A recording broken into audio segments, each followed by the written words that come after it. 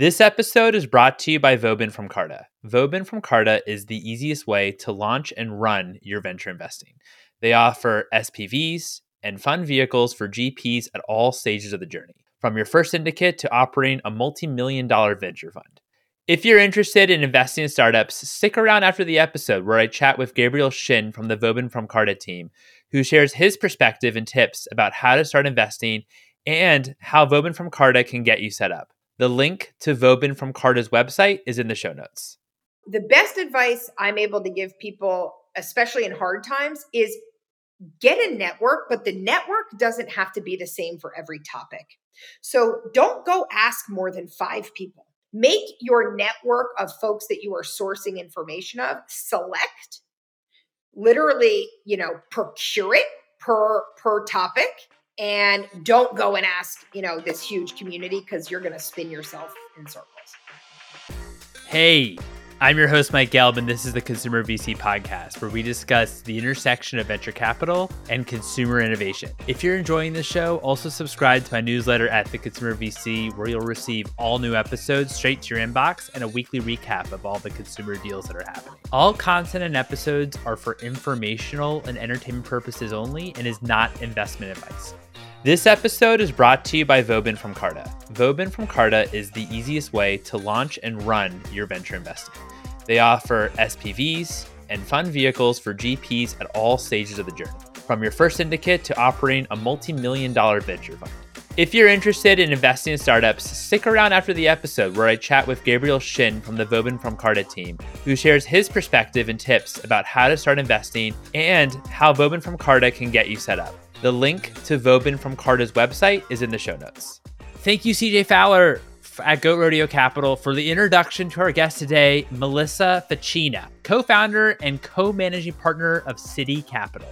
Siddhi Capital is an operationally focused food and beverage growth equity firm. Their portfolio includes Midday Squares, Ouroboros, both of which have been on the show, Copper Cow Coffee, Mudwater, Magic Spoon, and Momofuku Goods. I had a blast chatting with Melissa about her story, what makes great entrepreneurs in the food and beverage space, and the question of, do great entrepreneurs have to be great operators? And much, much more.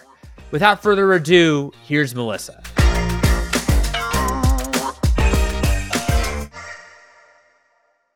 Melissa, thank you so much for joining me here today. How are you?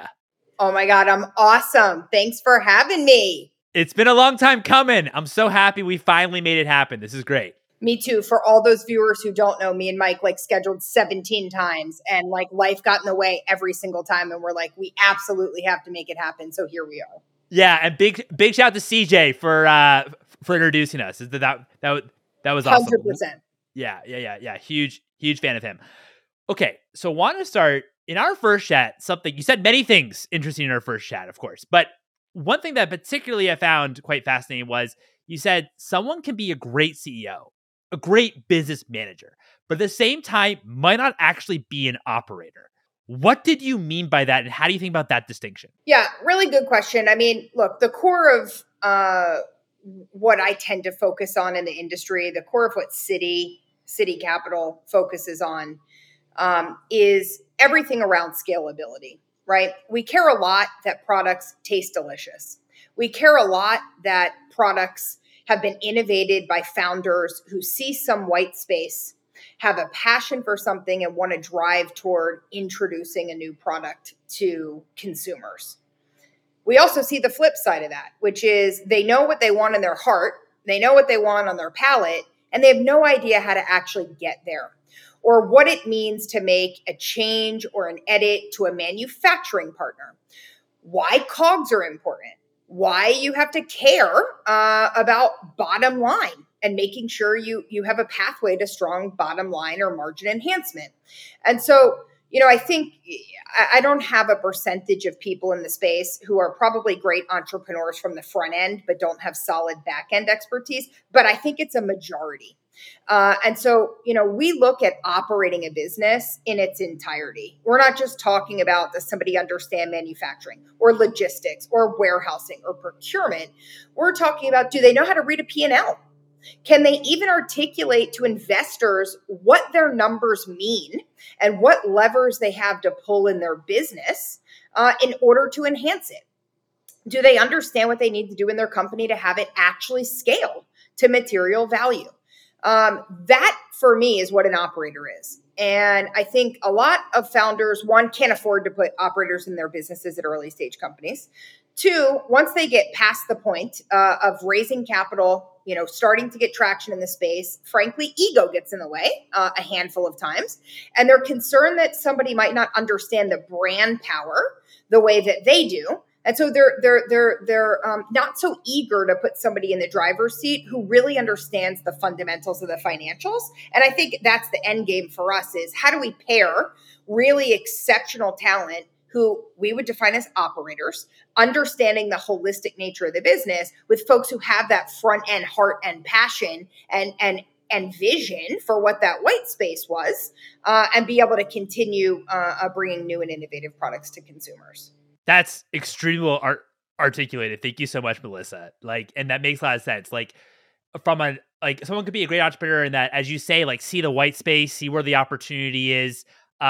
Also maybe be able to kind of build the product or kind of the first product and kind of understand, if it tastes great and kind of really see the opportunity. But at the same time, as you say, as the actual company scales, does your margin profile actually make sense? Does even the pricing make sense or reflect what it actually goes into when it comes to the cost of the operation? So that's a great point. Well, I'll add something, perhaps even more tangible and relatable to people, which is as a front end visionary founder, you're attracted to your product and have to be, right? You have a ton of bias around it. You go and bring a product to market, you hear from one consumer, let's say, that it's too salty. You hear from another consumer that, oh my gosh, I don't get enough of the nacho flavor. Right? And now all of a sudden you're like, let me go back to the lab and iterate. I'm going to change it all and go back through product formulation because this one consumer said I needed to add more salt. And it's that's the heart and the passion and the vision for wanting to perfect a product. But holy cow, can you imagine the cost every time you want to go back and iterate? You're driving yourself crazy. You're wasting tons of capital. You're driving your manufacturing partners crazy. But that's that switch of being able to remove the passion of wanting everything to be perfect in your product and understanding that line of what it means to actually operate a business moving forward. That's such a small example, but I think it's tangible to so many founders who have that care for their product. What was your start to CPG and ops? Mine was unique in the sense that I was 11 years old. My dad grew up in a plant floor as a plant manager. I was 11 years old and he purchased some bankrupt fluid milk dairies. Ended up converting them into now what is the country's largest privately held juice manufacturing businesses. But that acquisition at 11 years old, from him to go from employee to owner and operator, also landed me a job on a factory floor at 11, hand palletizing yogurt containers. I very quickly, whether it's genetic or environmentally exposed, not sure, a combination of both, very quickly fell in love with automation. Very quickly fell in love with manufacturing lines, efficiencies of operations. I love walking facility floors. I stayed in our family business for the better part of the next 2 decades. It rapidly grew. I got an amazing opportunity to see what it meant to be one of the greatest manufacturers in the country. I got a great opportunity to see firsthand what it meant to be a private label supporter at retail. I think I also saw commodity products, right? Orange juice, apple juice, et cetera, being driven to the mass market consumer, how quickly that volume was able to be eaten up. And subsequent to that, started experiencing, me living as an adult, caring about health, caring about what I was putting in my body, and realizing that those two were not living side by side. High volume, cheap products were not really healthy. We were not able to provide most of the country with affordably nutrient-dense foods. And that just didn't sit well with me. So I left our family business for a variety of reasons. One of the funny ones is that my dad is just unapologetically Italian, believes that women belong in the kitchen and not in the boardroom. Not at all jives with me. But combining that with my passion of wanting to deliver good quality products to the mass market, it was my time to exit.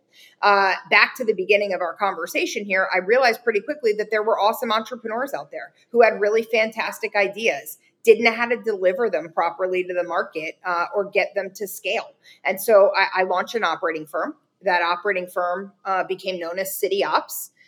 Very quickly grew into a premier outsourced operating partner. We've built over 400 CPG businesses, and we've got a team of 15 expert operators who do this day in and day out. And so my entrance was via family. I think I've moved through that both in building trusting relationships with founders in the space, making sure they knew we were on their team. And helping to build businesses that were strong and foundational, and ultimately got an opportunity to shift that into being part of private equity. Amazing.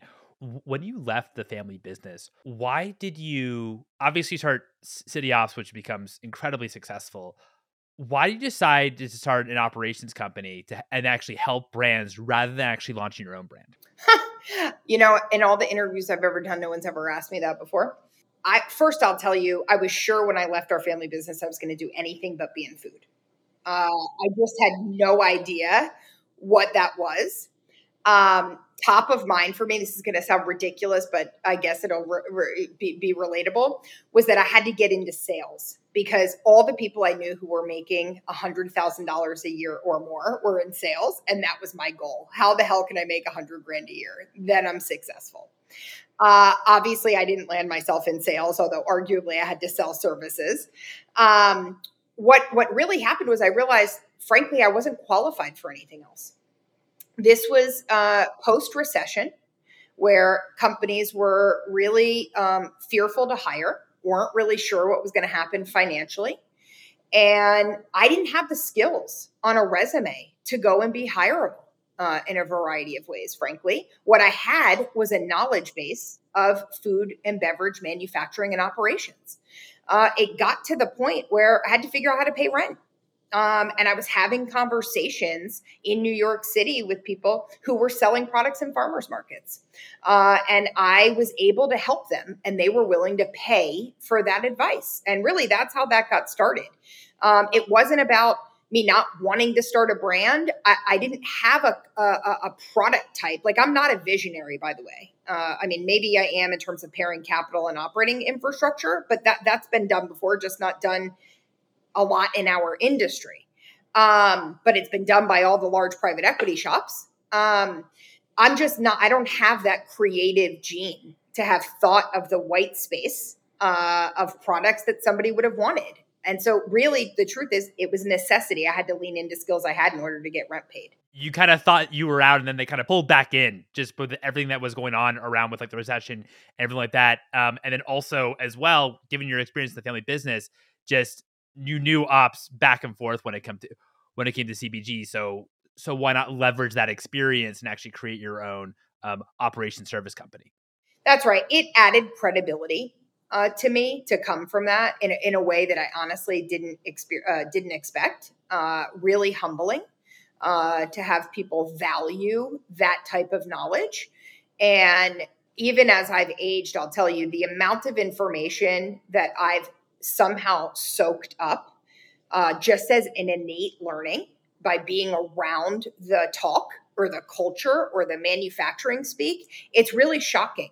The amount of information that you can soak up just by being in the environment. And I think I was surprising myself, frankly, with some of the stuff that I was coming out with in terms of advice that seemingly worked. I'd imagine with Siddhi Ops and as you're building it, you're engaging with companies in maybe different capacities. On the back end side of building a business, what were your main skills at when it came to Siddhi Ops?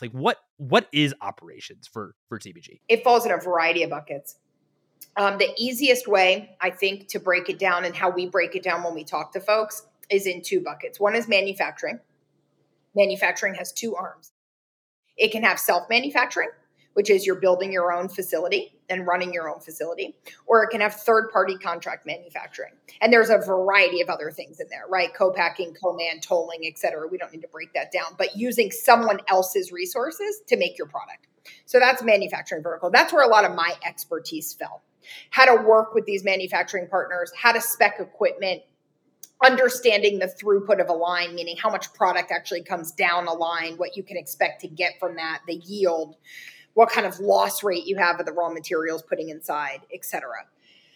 The second bucket, which is an area I think people put more value in because it's in front of their face on a day-to-day basis. But frankly, if you don't have the manufacturing down, the rest of it doesn't matter.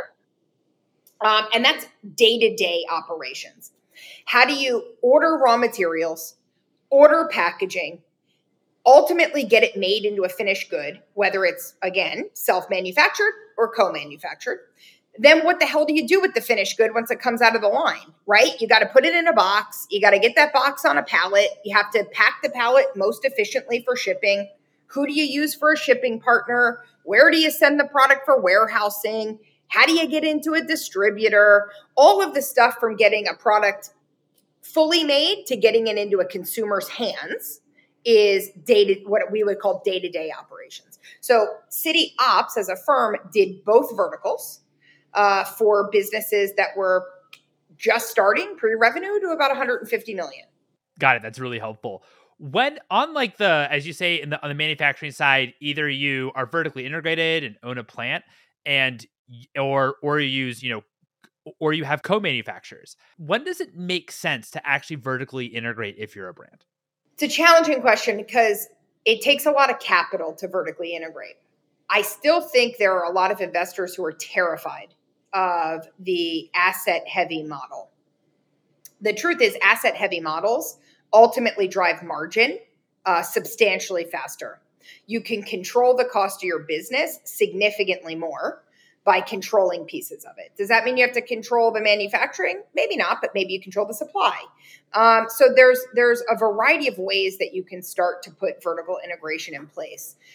Again, I don't have an exact percentage here. I'd be throwing a dart at a wall, but my guess is 90 to 95% of the emerging CPG or food and beverage space uses third-party manufacturing support. Depends on the product category. Beverage, as an example, you're probably not going to start your own facility because it is tens of millions of dollars to get those lines high functioning, high volume, and really at scale.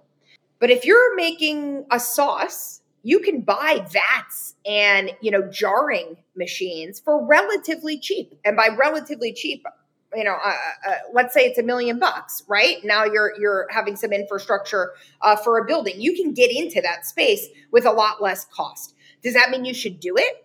No. We don't believe people should be running manufacturing unless they really understand the nuts and bolts of manufacturing. And so there's a lot of pieces to that, right? There's a finance piece, which is significant. But aside from that, there's a safety piece. You can kill people with products that you're making. And so if you don't have a really keen understanding of food safety, quality, and security, you're pretty much going to end up with some substantial problems in the facility and or financially in order to get the facility up to par. So when does it make sense? It makes sense in a variety of fashions. One is you are a true operator or manufacturer, or you can afford to hire the right team who understands it. Two, there's no other place to make the product and there's no line time available. In that place, you've got two choices. One is you can think about building your own facility, or you can think about a less costly option, which is buying some CapEx to put on the floor of a co-manufacturing partner. That's always our preferred choice so that someone's not running a facility soup to nuts. But there are some very big ambitions. Like we are both food and beverage investors on the CPG side, but we're also food tech investors. And what I'm talking about in terms of food tech is not restaurant delivery. It's how to make novel products and ingredients for the future, right? How do we get bioidentical meat or dairy products in the future without using a cow or an animal? precision fermentation, cellular agriculture. Those are all things that infrastructure does not exist for. So when those businesses go out and raise capital, they not only raise capital to make a product, but they raise capital to build a facility. And so they're raising 20, 50, $100 million or more in a clip because they actually have to solve scaling problems. So it's an individual conversation per brand. By the time a brand comes in-house for us on the investing side, we have that conversation about vertical integration in a variety of places. We do try to get them some ownership of either CapEx or a way that they can control volume and scale. But it, again, doesn't always have to be within the four walls of a facility, Dale. When you're on the investment side, or also maybe on the consulting services end, how do you identify if that entrepreneur is a true operator or if they have the right team around them? So first, let me educate you that City Ops and City Capital are no longer two individual entities. We combined the firms about a year ago. And so everyone lives underneath City Capital now. Does that mean that the operating team only focuses on portfolio companies? No. About 75% of their time is focused on portfolio companies. 25% of their time is focused on outside business. But I will tell you, on the investment side, which is where we pour a lot of our resources, we engage in an extraordinarily deep diligence dive. And so we have a dedicated diligence team. We look at a business for 8 to 12 weeks at a depth that I've never seen any other investor look at. In fact, 44 other investing firms hire us to do their diligence in order to invest in businesses. We put up 60 to 80 page reports on the operating natures of these companies, the good, the bad, and the ugly. Everything about how the product gets made, how it gets sold, how it gets distributed, what their margins look like, what their future looks like, all the things that are in the way in order for them to be able to achieve the goals that they have in front of them. It becomes abundantly clear when you look at every vertical in a business and the way the P&L is operating, if that founder and or management team can successfully operate that company. It also becomes abundantly clear if they understand the levers and the holes they have in the business based on what their plans are for how to get the business stronger or how to continue it growing. And so we always tell companies, frankly, don't hide anything from us. We don't care if you have the information or materials. We don't care if you don't know the information. Tell us that. Because if you don't, we're going to find it. And then all of a sudden, you'll look like you're hiding it. And now we've got a problem, right? We'd rather know where your weaknesses are so we can help plug them. How many times has that actually happened? Where you've actually found, in your diligence process, what the entrepreneur maybe thinks that they know is actually not actually what they know? 60% of the time. Now, I will say the then judgment of character for our founders is, how do you react to the information? The ones who say, holy cow, you know more about our business than we know about our business. That's amazing. Can you please help us figure out how to plug these holes and gaps? And can we utilize your team in order to figure out what we don't know to strengthen the company? That is an award-winning partnership between accepting City Capital, City's financial dollars, as in capital from City, or the mark of what makes a very unsuccessful partnership if you have a founder who's fighting the information, who's trying to tell you that it's totally incorrect, who's trying to make all these excuses for it, who's trying to, kind of push you out of the knowledge so that you don't have such visibility to what's going on. Those are the red flags and the partnerships that we're not interested in having.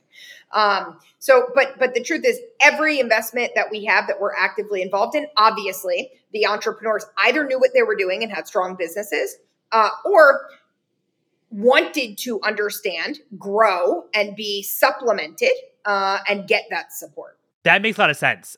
So it's not just, as you say, like, it's not just if the entrepreneur knew or not, but it's also the reaction to knowing or not, and then seeing then if there is a type of partnership there that's worth pursuing or not. Yeah, I'll add something to that though, which is, and I've been very vocal about this in the past.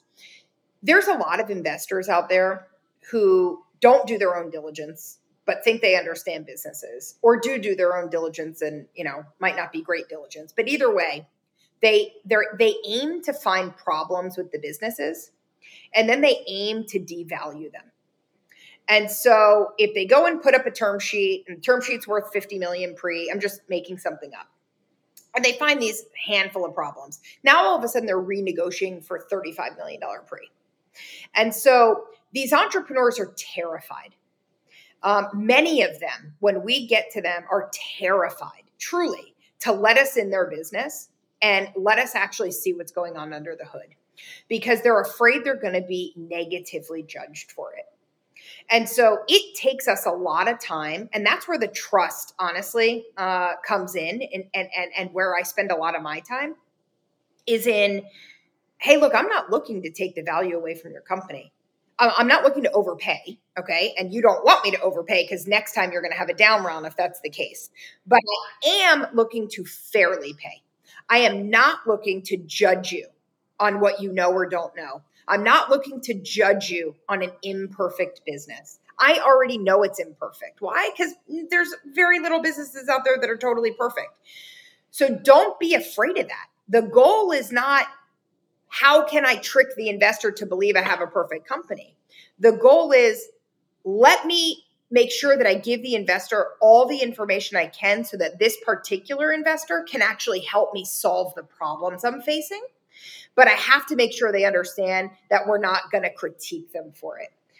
And that I'll be very honest with you, that's the hardest part, is the dance in getting the trust to be able to see what's really going on and knowing that we're not going to slam them for it. How also, so let's say you've made an investment in a company, and the company then, I know this is like a really tough period, obviously, just with everything that happened in the economy. Let's say that company is going through a bridge round or a down round, right? How do you assess if that bridge round or down round maybe is understandable versus one that actually could have been avoided, or the company maybe was poorly managed? There's a lot of that going on right now, frankly, and it is my fundamental belief that, yes, there need to be stronger operators leading these companies. I've been very vocal about that. But the industry has also changed very rapidly out from under the entrepreneurs who started these businesses 2, 3, and 4 years ago. And so they took on investment capital in a growth at all costs model, where investors wanted to see 3, 4, 5, 6x top line growth year over year. No one cared about bottom line profitability. Everyone wanted to see innovation. And so that's the model they built. Now, in the last year, investors and acquirers alike are throwing up their hands saying, no more growth at all costs. We are not dumping cash in a business for it just to be burned constantly. We expect bottom line expansion. But by the way, if you're not 2 or 3xing your top line growth, we don't want to talk to you, because that means that you're not resonating with consumers. And it's like, no, you can't have it both ways right now. And so if you're re-educating the entrepreneur about the type of business they need to be building, you have to give them the time to change that model. So if they're going to move to a bottom line enhancement model, it's okay that the growth on the top line is a bit slower. While they're doing that, they're making edits to the bottom line. And what most people don't truly understand is P&L flow through for margin enhancements takes 12 to 18 months to actually materially flow through to the P&L. Do not expect to make subsequent changes in your operating infrastructure and have it be immediately financially impactful. So you have to give companies this time. And so back to your actual question, it's really hard to judge. Were they running the company, or were they going by the model that people previously set for it, which was just spend, spend, spend? The only way to get there is to challenge the entrepreneur about changing the approach and seeing if they have the business acumen and the mental capacity to understand the change in that model and what they need to do in their business, or accept what they need to do in their business to make that alteration. And by the way, not every entrepreneur can get there. And those who can't get there are ones that are likely not going to get funded during this really challenging time. What that means as well, if you kind of do this kind of reassessment of your P&L and also like maybe look at your margin profile and just do an overall assessment of your operations, it might mean that you actually then might say, we're not going to go into this new sales channel, for example, and we're not going to accept this. We're going to focus on how can we get our margin, maybe better, our business tighter, so that then it's actually in a position to actually scale properly. That's right. And honestly, one of the directions that we're giving our portfolio companies is let's look at every retail partnership uniquely. Let's understand if that partnership is profitable or not, and what it costs to maintain that retailer and or that channel. If it's just sucking the business of money all the time, it might not be a worthwhile thing to do, and we need to throw it out the door right now. We only want to chase partnerships that enhance the business in one way or another, right? It's either going after a new consumer base and knowing you're investing in it, but now that line item is really a marketing expense, right? The loss on that retailer. You can't have losses everywhere. If you want to take a shot at one retailer to go after new customer base, that's fine, but that's like one. You can't have 10 of those. The other 9 need to be, strong, financially strong partnerships to the business. How much time do you give it in terms of if the retailer partner would actually be, if it actually is a profitable channel? I think every channel is a little bit different in terms of promotion activity and how many dollars you need to put in order to get interest. I'll also tell you, we've seen some of the biggest retailers in the space, Walmart, Target, Publix, Kroger, take away the need for these brands to market. If they really, really want them in the store and on their floor, they're paying for that marketing activity. That immediately makes those retail dollars much more profitable because you're not having to promote your own business. You're having the retailer promote it for you. Those are really special products though, right? Ones that are hitting it out of the park. And we have a handful of them, fortunately, in our portfolio that these large retail giants are welcoming in and not charging any dollars for.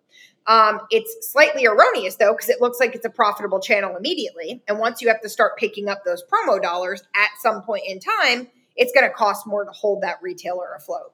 I think it's probably, and I'm not a sales expert. We have sales experts on our team, so I want to raise my hand at that. But you need to give it a good 9 to 12 months to be inside the stores and fully stocked, by the way. There's many times you launch with retailers, and it takes many, many months, sometimes 2 quarters to get fully stocked across every store you're supposed to be in. So how could you possibly tell what your velocities are, what your consumer base is, what your repeat purchasing power is if you're not fully stocked? You can't. So you have to give all of that some time. No, that's really great point. We talked a bit about, of course, City Ops and kind of the origin story behind City Ops. What's the origin story behind City Capital, and why did you want to become an investor? Yeah. So also a unique story. The vast majority of my operating experience in City Ops continued to tell the same story, which was people who know how to operate these businesses as service providers their voices are getting put aside for those who are willing to write checks. And so if an investor is willing to come in and give you $5 million, and the investor tells you you have to go do A, B, and C, who are you going to listen to? The investor who's got $5 million or the service partner who you're paying money to? Are you able to give an example on maybe what an investor advice of $5 million maybe might not be well spent, for example, versus like what like a service provider would actually say? Well, sure. There are many that'll say, hey, we don't like your co-manufacturing pricing. So you need to go find a new co-manufacturing partner. Well, to move co-manufacturers, number one, is a massive endeavor. 2, if you have a great partner and bad pricing, you got to go fix the partner relationship and understand why you have bad pricing. There's a variety of reasons for that, right? You don't just pick up and try and go find a new co-manufacturing partner because you could be trading bad pricing for bad quality.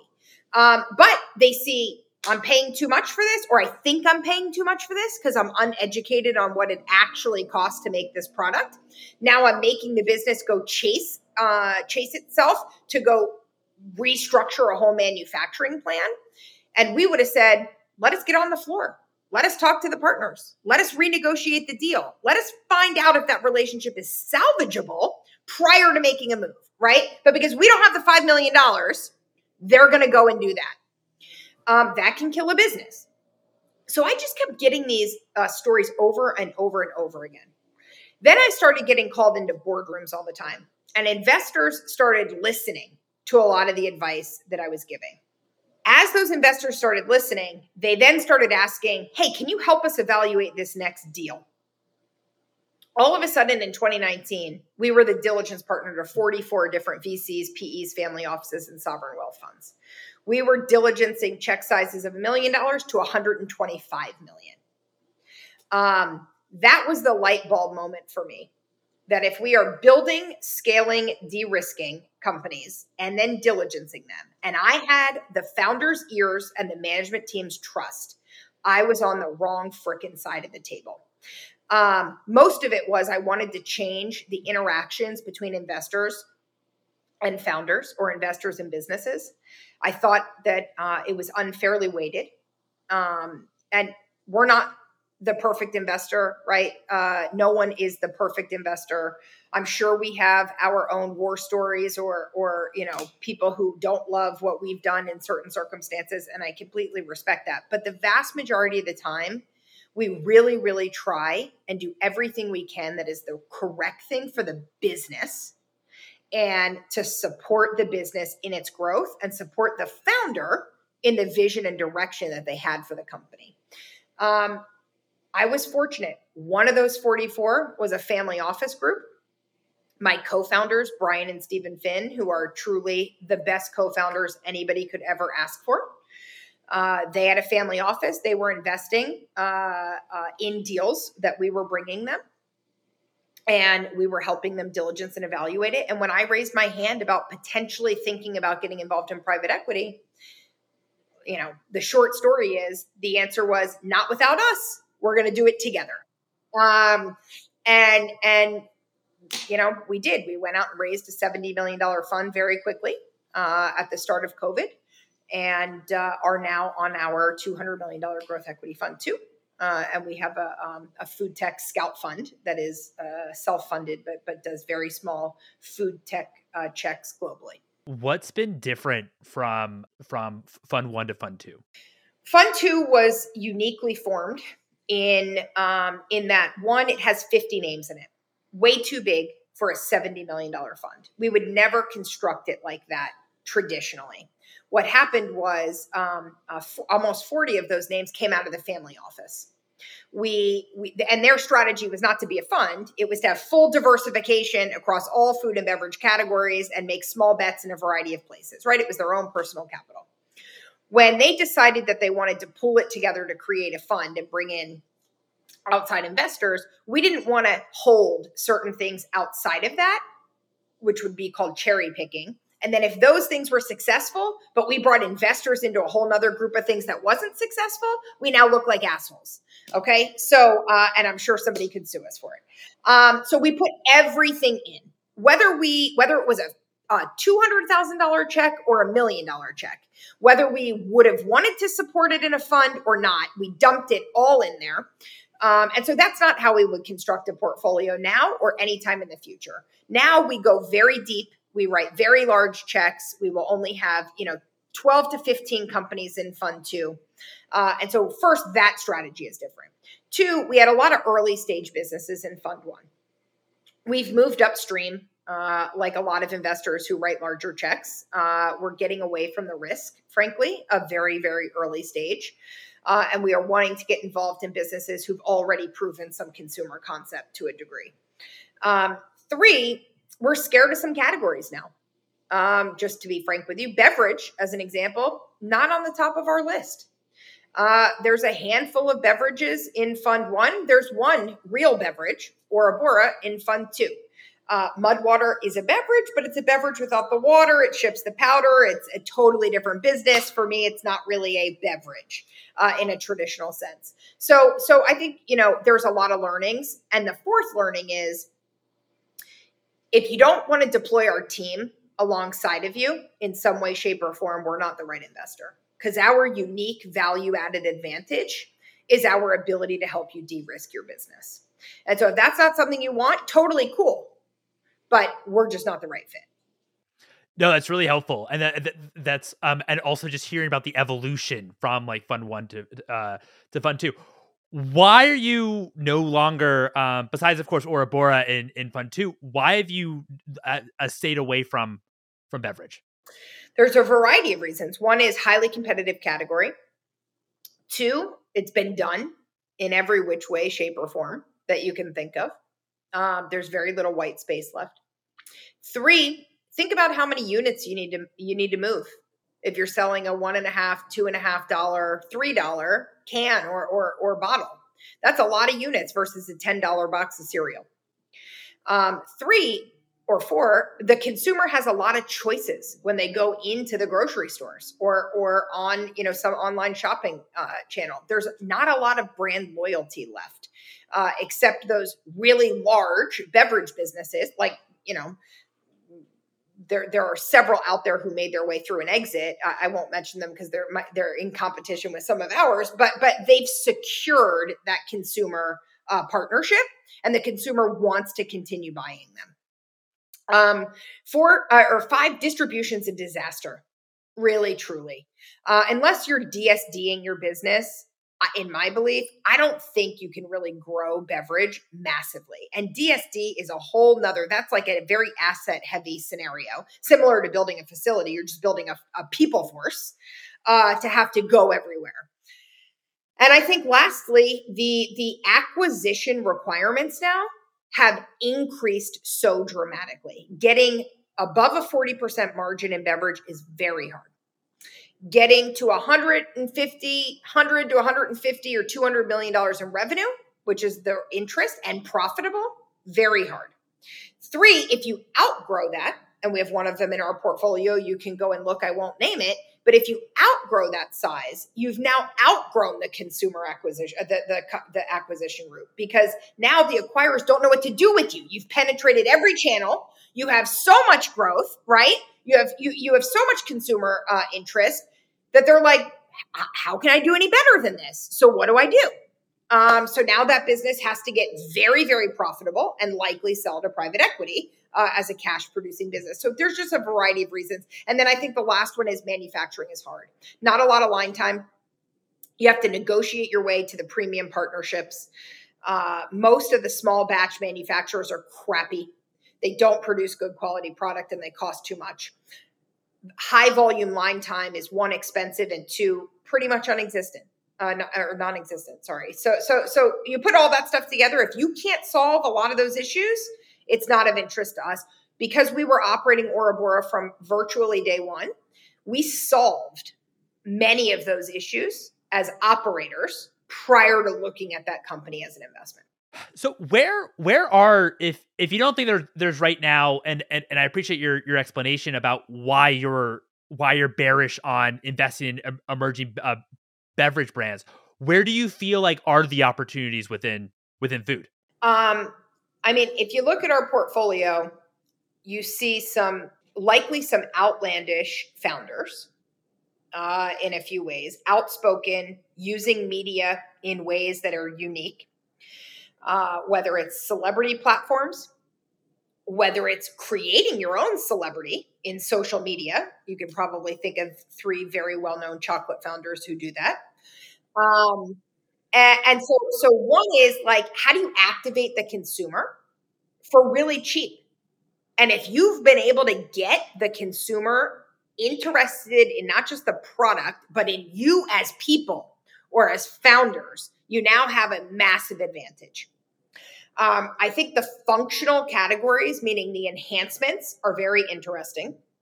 So Magic Spoon would be an example of that. It's a cereal. Everyone knows. And by the way, let me tell you Siddhi's investing philosophy for a second, which is we don't want the niche products per se. Although our portfolio from Fund One has some niche products in it, I want to specify that now we care about mass market scalability. We care about non-intimidating product profiles. I don't want to teach you how to use my product over and over again. I want you to know already how to do it. We don't have to tell you how to eat a chocolate bar. We don't have to tell you how to eat cereal or what cereal even is. You know how to use those in your life. We're just finding brands that have the ability to give a better advantage on the nutrition front or fill a functional category in it. Fill a functional set in that category that a consumer is interested in. So Magic Spoon, high protein, low carbohydrate, but it's cereal. So people who don't want to fill their morning with carbohydrates or who want to end their evening with a high protein snack now have multiple usage occasions for cereal, right? That they wouldn't otherwise have. So it's not category specific to us. It's, does the consumer understand it? Can they build it into their life in a variety of ways? And is there a way to get consumers interested at a cost that is less than what the average brand is paying for those consumers? Then there's another subset, and we're not talking about food tech. Food tech's about 30% of what we do. We're just talking about CPG here. The other subset is cuisine that most Americans don't know how to create for themselves. And so Mamafuku would be an example of that, right? Imi as a ramen noodle would be an example of that.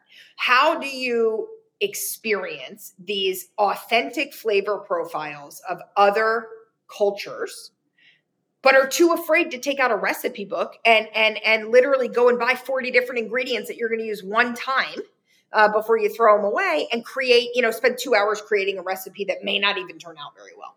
I really do appreciate the breakdown.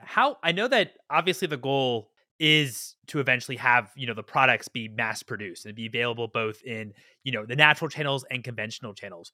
When you're diligencing or talking with brands, because very few brands can kind of cross that chasm of going from natural to conventional. How do you think about it? When emerging food and beverage, and I want to specify, I am not a sales leader. And so I probably think about it totally wrong. And I acknowledge that. So anyone who wants to correct me is happy to. Natural was like an amazing thing when emerging food and beverage was starting. And everyone wanted to start at Whole Foods. And everyone wanted to get products in Sprouts. And they couldn't get much outside of that because conventional grocery hadn't expanded to better for you or healthy foods yet. And so Whole Foods was the win, right? Today, it costs a lot of money to do business with Whole Foods. You can't really make money there. The goal for us is conventional. I don't even love products starting in natural, to be honest with you. I think it's a hard barrier to break out of. I would be, and now that you have the Walmarts of the world, Costco's, Targets, you name it, the really big players in club and conventional interested in bringing emerging brands on their floor, it's much easier to get involved in mainstream. And so mainstream's where the money's at. Let's not be wrong. That's where volume lives. Do you want to take a product to Erewhon? Sure, but it's a marketing expense that you're in Erewhon and it's like a flagship deal for the brand and you can say you're there. Same with Whole Foods. I look at Whole Foods as a marketing expense, right? It's great to say your product is in Whole Foods, not going to make the business. And so we like conventional, we like club, we even like food service, we like anywhere the average American is consistently buying product. And I don't think they can afford to shop in Whole Foods on a daily basis. That's very helpful. Thank you. How also, because we've seen, to your original point, in terms of how you think about white space or opportunity, and on the distribution side, if you're able to kind of acquire customers or you have an edge on the distribution side, you're able to acquire customers for a lot cheaper because maybe you already have a following or you already have some level of influence, whether you build that yourself or whether it comes from, other ways. We've seen a number and in terms of the other way side of that, we've seen like celebrities launch brands, right? We've seen some be successful. We see some not be successful. How do you kind of analyze if there is actually like a celebrity on board in a brand, whether you actually want to get involved with it or not? Authenticity. First and foremost, I think every now and then you can pair a celebrity with a brand post-launch and have it be the perfect fit and have it feel very authentic to the consumer. But oftentimes the consumers aren't stupid, right? They know what this person has been passionate about for years. And now that we have social media and everything is like burned in everyone's brains for the test of time, basically, if that person has cared about this or was passionate about this for a long, long time. You want to support people's passions and people's knowledge bases. And so I think that's the first thing. It is like, is there an authentic story here? And is pairing this celebrity with these products actually adding something to the category? If it's not, you're just slapping a name on it, we got a problem. Look at Ryan Reynolds. He's one of the most successful storytellers of all time, in my opinion, in terms of the things that he's put his name on, what he gets behind and get involved in. He's not going to stick his name on a product that he doesn't truly utilize in his daily life and is willing to scream at the top of the mountains for, right? Consumers feel that from him. David Chang, right? We got interested in Momofuku because David is a passionate dude who literally has a massive, massive following.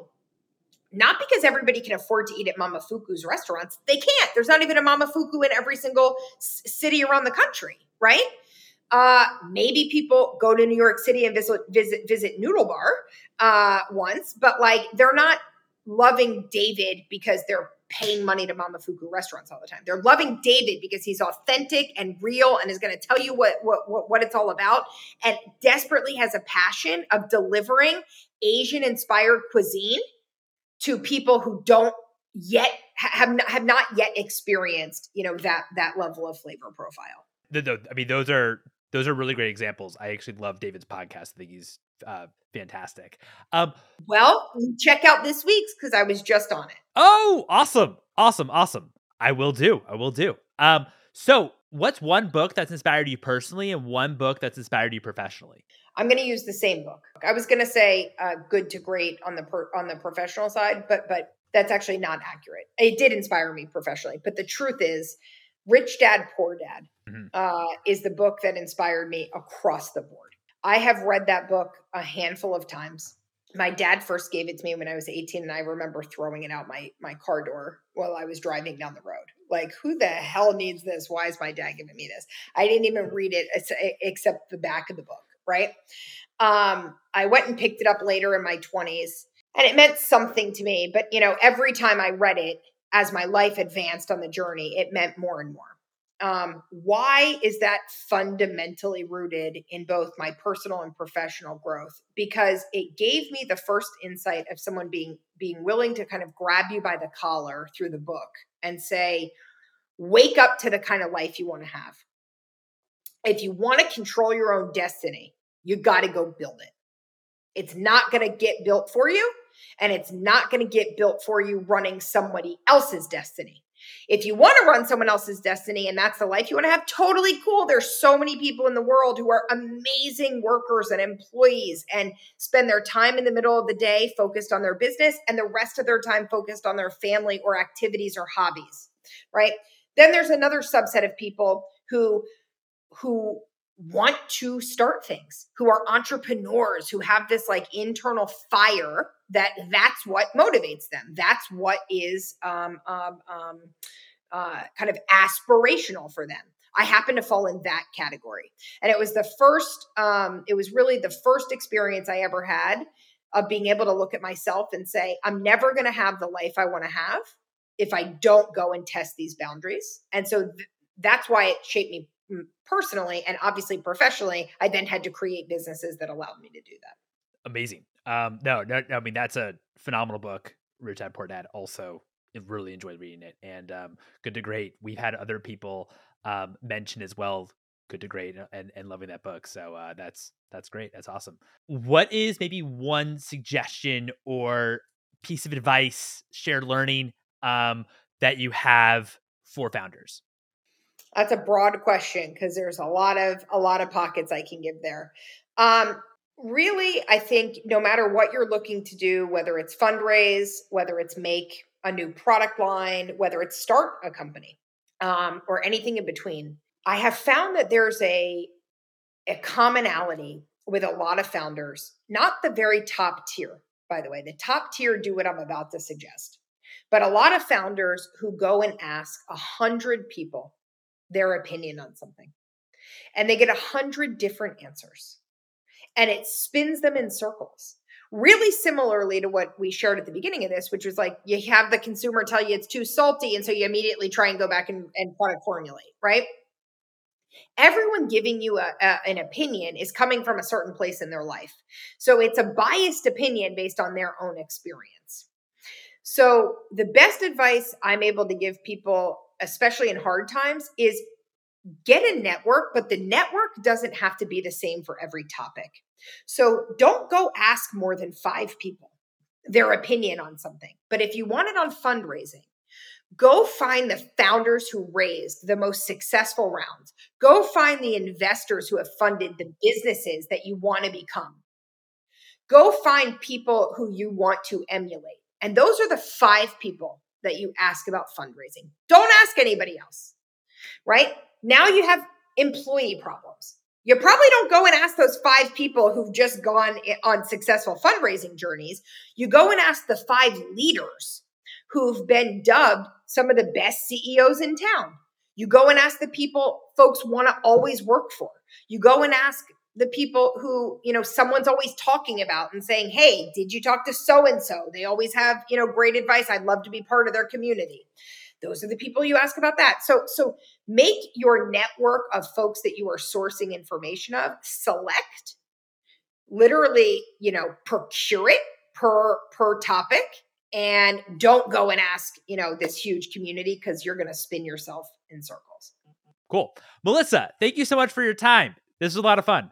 Dude, thank you. I know I talk a lot. Thanks for giving me that platform. I couldn't shut up. So really appreciate the insightful questions. And there you have it. It was a pleasure chatting with Melissa. Melissa, thanks again so much for coming on the podcast. Gabriel, thank you for joining me today. How are you? Yeah, really great. Thanks for having me, Mike. No, really appreciate it. So what do you feel like, maybe on the SPV side of things and also on the emerging managers side, what do you think that they maybe struggle or have like a hard time with?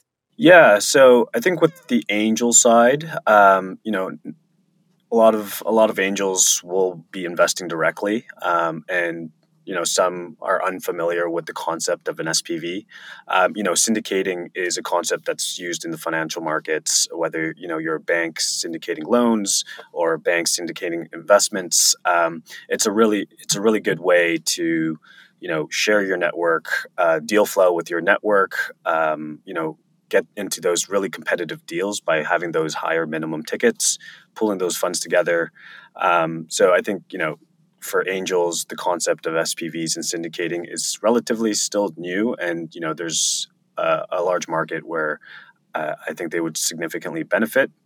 You're able to also monetize off that deal flow as well. So you can charge carry, which is, a portion of the profits upon an exit scenario, or you can charge fees. So, finding an opportunity, trying to fundraise for the deal is a lot of hard work, and sometimes being compensated for that does definitely help incentivize the deal. For emerging fund managers, it's a really great way to start building your track record. So, when you're talking to LPs or investors, one of their strategies is how do I get some co-investment opportunities or direct investments? And so building that relationship, showing your deal flow allows you to build those relationships with those LPs to ultimately invest into your funds.